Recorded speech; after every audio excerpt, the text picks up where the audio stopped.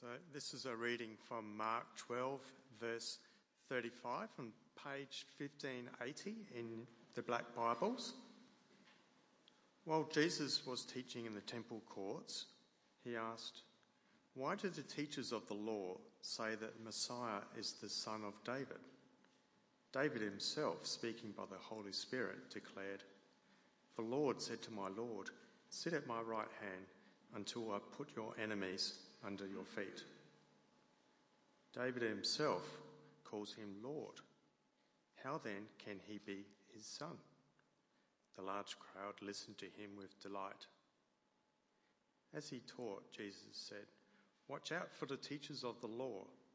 They like to walk around in flowing robes and be greeted with respect in marketplaces and have the most important seats in the synagogues and the places of honour at banquets. They devour widows' houses and for a show make lengthy prayers. These men will be punished most severely." Jesus sat down opposite the place where the offerings were put and watched the crowd putting their money into the temple treasury. Many rich people threw in large amounts, but a poor widow came and put in 2 very small copper coins worth only a few cents. Calling his disciples to him, Jesus said, "Truly I tell you, this poor widow has put more into the treasury than all the others. They all gave out of their wealth, but she, out of her poverty, put in everything, all she had to live on." The word of the Lord. Good morning. I'd like to thank Carl for the opportunity and the encouragement to preach. This is my first time preaching a sermon in TCU or in any other church. 9 a.m. was the trial run, so you guys should be the main audience then. No, I'm kidding. So you can understand that I'm excited, but also very nervous, because I keep thinking of James chapter 3, verse 1, that says, "Those who teach will be judged more strictly." So let's see how we go. I'll be asking questions throughout the sermon, and just like in Bible study, if you don't answer, I'll pick on you. Kidding, I won't do that. So I get a bit nervous. I'd like to start with a question on the screen to get all of us thinking. True or false? The religious system of Jesus' day, as led by the Jewish leaders, was an apostate or false form of religion. Apostate meaning deviating from the truth. True or false? The religious system of Jesus' day, as led by the Jewish leaders, was an apostate or false form of religion. Who says yes? Thank you. Who says no? You guys are more encouraging than the first service. That's good. In this passage, we see Jesus' scathing indictment of the religious leaders, followed by the account of the poor widow. I'd venture to say that most of us would have heard the story of the poor widow taught to us as an example of Christian giving. But may I suggest to you that I do not believe that is the case. And I'll explain why as we go through the text. Let me read verses 38 to 40 again for you.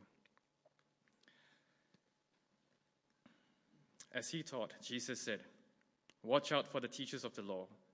They like to walk around in flowing robes and be greeted in the marketplaces and have the most important seats in the synagogues and the places of honor at banquets. They devour widows' houses and for a show make lengthy prayers. Such men will be punished more severely." Harsh words, isn't it, from Jesus? Now, the scribes were a subset of the Pharisees who were experts of the law. They were the lawyers of Israel who were involved in the interpretation and the application of the law. And together with the Pharisees, the Sadducees, and the high priests, they formed the 71-member Sanhedrin, which is the highest ruling court in Israel. They were meant to be the teachers, the protectors, and the shepherds of the people, but here they are characterized by pride, greed, and hypocrisy. If you've got a Bible with you, turn to Matthew chapter 23. It'll also be on the screen behind me. This is the parallel passage of the same account, and Matthew gives us more detail of the same encounter and unmasks who the religious leaders truly are. Verse 5. They do all their deeds to be seen by others, for they make their phylacteries broad and their fringes long. And they love the places of honor at feasts and the best seats in the synagogues and greetings in the marketplaces and being called rabbis by others. Verse 13. But woe to you, scribes and Pharisees, hypocrites, for you shut the kingdom of heaven in people's faces, for you neither enter yourselves nor allow those who would enter to go in.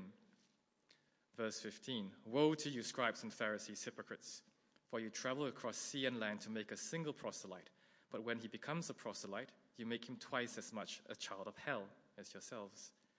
Verse 23. Woe to you, scribes and Pharisees, hypocrites, for you tithe mint and dill and cumin, and have neglected the weightier matters of the law, justice and mercy and faithfulness. Verse 25. Woe to you, scribes and Pharisees, hypocrites, for you clean the outside of the cup and the plate, but inside they are full of greed and self-indulgence. Verse 27. Woe to you, scribes and Pharisees, hypocrites, for you are like whitewashed tombs, which outwardly appear beautiful, but within are full of dead people's bones and all uncleanness.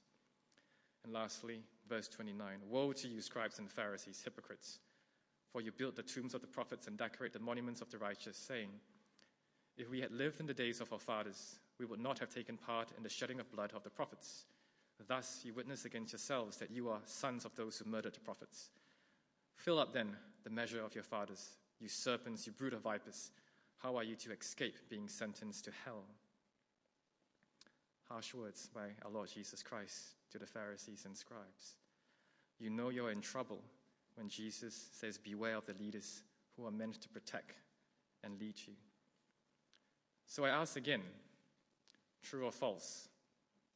The religious system and leaders of Jesus' day were an apostate or false form of religion. I think the answer is quite clear. Here in Mark 12, they are characterized by hypocrisy, pride, and greed. And there are other verses in the New Testament that also support this. In Luke, the Pharisees were lovers of money. In Matthew, they were wolves in sheep's clothing. And in John, Jesus says of the Pharisees, you are of your father the devil, and your will is to do the Father's desires. Now, the religious leaders were meant to care for the widows, not to devour them. And the Old Testament is full of warnings of mistreating widows. Again on the screen, Exodus 22, you shall not mistreat any widow or fatherless child. If you do mistreat them, and they cry out to me, I will surely hear their cry, and my wrath will burn, and I will kill you with a sword. Deuteronomy 10, he executes justice for the fatherless and the widow, and loves the sojourner, giving him food and clothing. And Malachi 3, then I will draw near to you for judgment. I will be a swift witness against those who oppress the widow and the fatherless. So it's clear from these verses what God's attitude is towards widows. He greatly cares for them, and to mistreat them is to incur God's wrath and judgment. But in actual fact, what the Pharisees are doing here is nothing new. They are simply continuing in the traditions of their forefathers in the Old Testament. In Amos 5, therefore, because you trample on the poor and you exact taxes of grain from him, you have built houses of hewn stone, but you shall not dwell in them. For I know how many are your transgressions and how great are your sins, you who afflict the righteous, who take a bribe and turn aside the needy in the gate. Isaiah 10, woe to those who decree iniquitous decrees, and the writers who keep writing oppression, to turn aside the needy from justice and to rob the poor of my people of their right, that widows may be their spoil. Ezekiel 22, the conspiracy of the prophets in the midst is like a roaring lion tearing their prey. They have devoured human lives. They have taken treasures and precious things. They have made many widows in her midst. And with that, we come to the story of the poor widow. Almost universally, this is taught as an example and model of Christian giving. Giving till it hurts. But can I suggest to you, given the passages we've just read, I don't believe that is the case. So why is this story here? What do we learn from it? Let's take a closer look. In verse 43, Mark 12, Jesus says, "Truly I say to you, this poor widow has put in more than all those who are contributing to the offering box. For they contributed out of their abundance, but she, out of her poverty, has put in everything she had, all she had to live on." Relatively speaking, the widow gave more than the rich. It cost her more. It cost her everything. Please notice that Jesus doesn't mention her motivation, thoughts, or attitudes towards giving. He doesn't commend her or talk about her devotion, faith, or love for God. He doesn't say, "Go and do likewise." And he doesn't condemn the rich or say that they have to give more or give till it hurts. In fact, the text says that they put in large sums. Jesus does say, "But out of her poverty, she has put everything she had, all that she had to live on." Now, what do you think the consequence of that is? What will happen if you give everything you had to live on? This poor widow will now go home and starve to death. In Luke's account of the same story on the screen, she goes from poor in verse 2 to destitute in verse 3 after giving her thigh.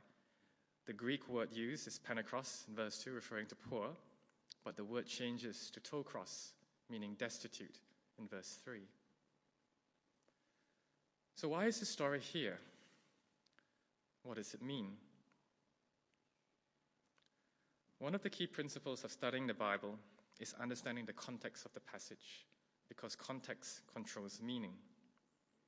If you look carefully, this account sits between Jesus' condemnation of the Jewish leaders in verses 38 to 40 and his prediction of the temple's destruction in chapter 13, verses 1 and 2. And if you look at the wider context of Mark chapters 11 and 12, you will find that we are in the last week of Jesus' life on earth, also known as Passion Week, on the screen. On Monday, Jesus entered Jerusalem on a donkey and was hailed as the Messiah by the people. On Tuesday, he cleanses the temple and calls it a den of robbers. On the same day, he also curses the fig tree, which is symbolic of the temple and its leaders, and he says, "May no one ever eat fruit from you again." On Wednesday, as he taught in the temple, the religious leaders, as we've learned the last 3 weeks, they try to trap Jesus so that they can arrest and kill him, something they've been planning since Mark chapter 3. And by Friday, the same crowd who hailed him as Messiah on Monday are calling out for his blood, for him to be crucified. So the context of the verses before and after this account, and the wider context of chapters 11 and 12 of Mark, highlight the corruption of the religious leaders who ran the temple, which Jesus cursed in chapter 12 and foretold its destruction in chapter 13. Now, we know from history that the temple was eventually destroyed in 70 AD when the Romans entered Jerusalem and torched it to the ground. And the temple and the sacrificial system has never recovered. The temple no longer exists. Here, in this account, Jesus sees a corrupt system that doesn't honor God's heart to care for the needy. Instead, the system has created wealthy leaders who built lavish buildings. He is not impressed by wonderful stones mentioned in Mark chapter 11, verse 1. In fact, he says in John 2:19 that he is the new temple when he says, "Destroy this temple, and in 3 days I will raise it up." So, the widow's offering is an illustration of injustice, not generosity or sacrificial giving. Her livelihood is devoured by wealthy religious leaders who steal from the poor under the guise of giving to God. It cost her everything. She will now go home and die. She is a victim, not an example. Deuteronomy 26:12 on the screen tells us that every 3 years, Israel would collect a tithe for the Levite, sojourner, the fatherless, and the widow, so that they may eat within your towns and be filled as God had commanded. Temple authorities were not supposed to be taking from the vulnerable, but making sure people gave their tithe every 3rd year to them. Micah 6:8 says, "He has told you, O man, what is good, And what does the Lord require of you but to do justice and to love kindness and to walk humbly with your God? They did the very opposite. They liked to walk around in long robes. They liked greetings in the marketplaces and the best seats in the synagogues. They made pretentious prayers, and they devoured widows. Beware of them, Jesus says. According to Matthew 23, they are sons of hell, making other sons of hell. They are the blind, leading the blind. And the consequence of not heeding Jesus' warning is eternal damnation. Beware. The question that we haven't answered yet is, why did the widow give all that she had? Why did she do it, knowing that she would die? Now, we don't know her reasons or what motivated her to give everything, but we've established that the religious system that she was part of was a false form of religion that was run by corrupt leaders. Now, in the Jewish mind, almsgiving or giving money to the poor was regarded as evidence of righteousness. Just like today, you get baptized because you want to demonstrate the inward reality of salvation, and you partake in communion because you believe in the death and resurrection of Jesus Christ. So, for example, in Matthew 6:1 on the screen, the English Standard Version says, "Beware of practicing your righteousness before other people in order to be seen by them." But in the King James Version, Matthew 6:1 reads this like this: "Take heed that ye do not your alms before men to be seen of them." So for the Jew and for the translators of the Bible, alms equals righteousness. But over time, the Jews came to think that almsgiving or giving money to the poor had the power of atoning for sins. Just like some who attend church today think that being baptized and taking communion is going to save you. It does not.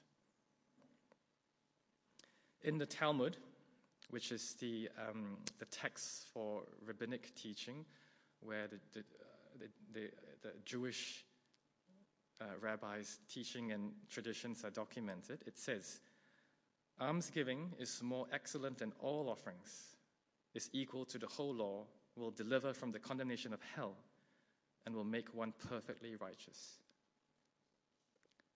In other words, you gave money to gain God's favor, earn righteousness, and buy salvation.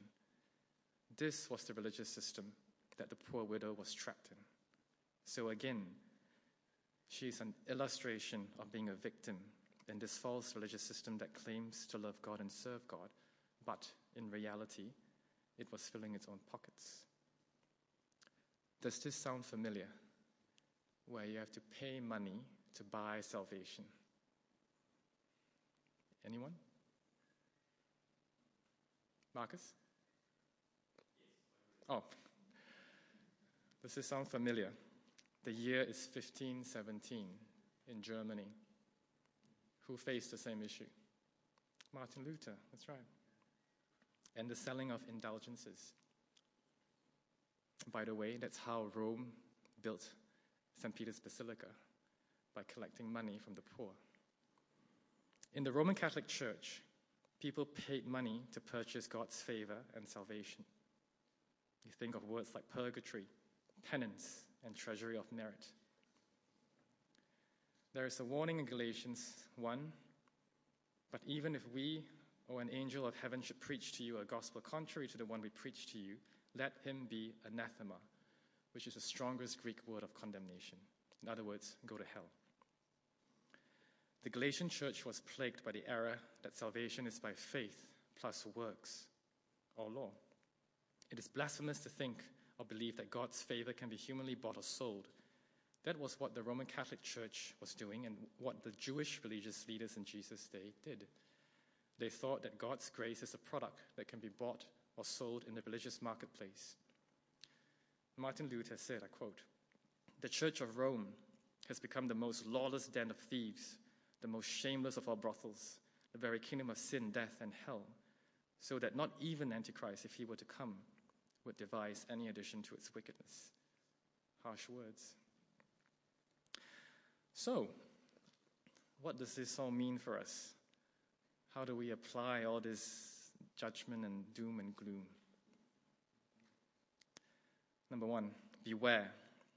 Beware of false teachers. Number two, beware of what they teach, because they will lead others down the path of destruction. They are sons of hell, making other sons of hell. Blind leading the blind. There are eternal consequences. One might say, we don't have false teachers today. And even if we did, I attend an evangelical Bible-believing church where truth is taught, like this one. Let me show you a few verses from the New Testament on the screen.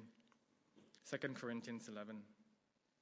Satan disguises himself as an angel of light, so it is no surprise that his servants also disguise themselves as servants of righteousness. Jude 12. These are hidden reefs at your love feasts, as they feast with you without fear, shepherds feeding themselves. And Acts 20. Paul. I know that after my departure, fierce wolves will come in among you, not sparing the flock, and from among your own selves will arise men speaking twisted things to draw away the disciples after them. From these verses, we see that false teachers are hidden, they are not obvious, and they are in our churches, disguised as angels, servants of righteousness. What do they teach? We saw in Galatians that some teach salvation by faith and works. This is what we call legalism, where you do good works to earn salvation. Baptism, communion, church attendance, these are all good things to do, but they do not save. Ephesians 2 verse 8, for by grace you have been saved through faith, and this is not your own doing. It is a gift of God, not a result of works. The gift here refers to both grace and faith. So even the faith that we have is a gift. Another heresy, or false teaching, that has been present in the church since the time of the apostles is what we call antinomianism. Antinomianism. The belief that God's law no longer applies to Christians. Today, we call that the hyper-grace movement. In other words, you can do whatever you want. It doesn't matter how you live your life, because God has and will forgive all your sins. They say, we continue to sin so that grace may abound. That is a lie. The New Testament teaches that justification is always accompanied by sanctification. There is no such thing as a Christian that doesn't bear fruit. In James 2:17 on the screen, so also faith by itself, if it does not have works, is dead. Verse 18, show me your faith apart from your works, and I will show you my faith by my works. In other words, faith always produces works. If works is not present, then one wonders whether there is faith. So you can tell whether someone is a true believer or not by the way they live, how they speak, how they think, behave, and what they prioritize. You may then come and say to me, I don't believe in legalism or antinomianism. I'm an evangelical Christian. I believe everything in the Apostles' Creed, and we recite it every week. I don't listen to false teachers or sit under their teaching. What are you talking about? Friends, whether you realize it or not, the world system that we live in and its ideologies are all under the control and influence of the devil. 1 John 5:19, the whole world lies in the power of the evil one. 2 Corinthians 10, for the weapons of our warfare are not of the flesh, but have divine power to destroy strongholds. We destroy arguments and every lofty opinion raised against the knowledge of God, and take every thought captive to obey Christ.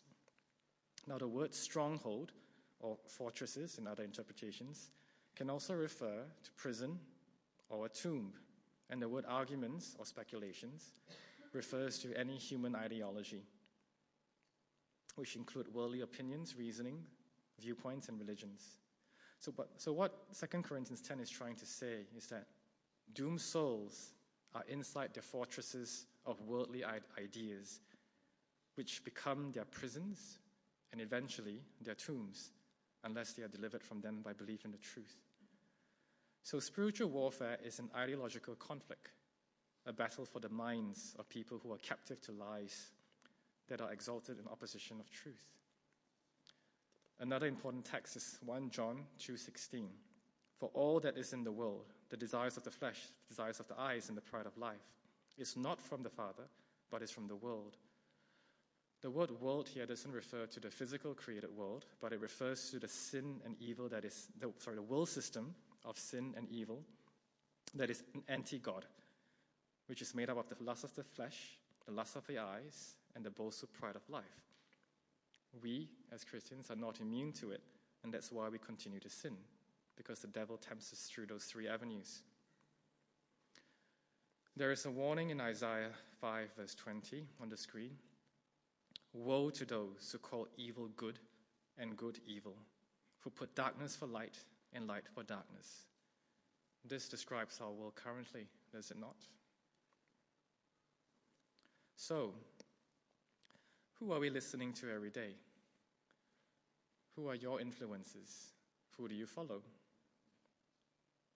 Who are we allowing to inform our minds, decisions, and priorities? Do we spend more time under the influence of the world throughout our week? Or are we sitting under his word and gathering with his people? Do you see Jesus as Lord and align our lives around him, rather than the false teachers of the world today? How do we guard ourselves against the world system? The answer is simple. Psalms 119, verse 9. How can a young man keep his way pure? By guarding it according to your word. So friends, number one, beware of false teachers. And number two, beware of what they teach. They still exist today. They are in our churches, and they continue to propagate the ideologies of the world, a world that lies in the power of the evil one. I'd like to end by reading from Psalm 1. Blessed is the man who walks not in the counsel of the wicked, nor stands in the way of sinners, nor sits in the seat of scoffers. But his delight is in the law of the Lord, and on his law he meditates day and night. He is like a tree planted by streams of water that yields its fruit in its season, and its leaf does not wither. In all that he does, he prospers. Let us pray. Dear Heavenly Father, we thank you for your word, for the warning against false teachers and their teaching. We thank you that we know the truth and the gospel which has set us free from sin and death. We pray for those who don't believe in you. May you enlighten the eyes of their hearts to know the truth. We pray for those trapped in apostate forms of Christianity. Please deliver them from the lies of the evil one. And we pray for ourselves. Help us to be strong in the Lord and to put on the whole armor of God, that we may be able to stand firm against the schemes of the devil. All for your glory. Amen.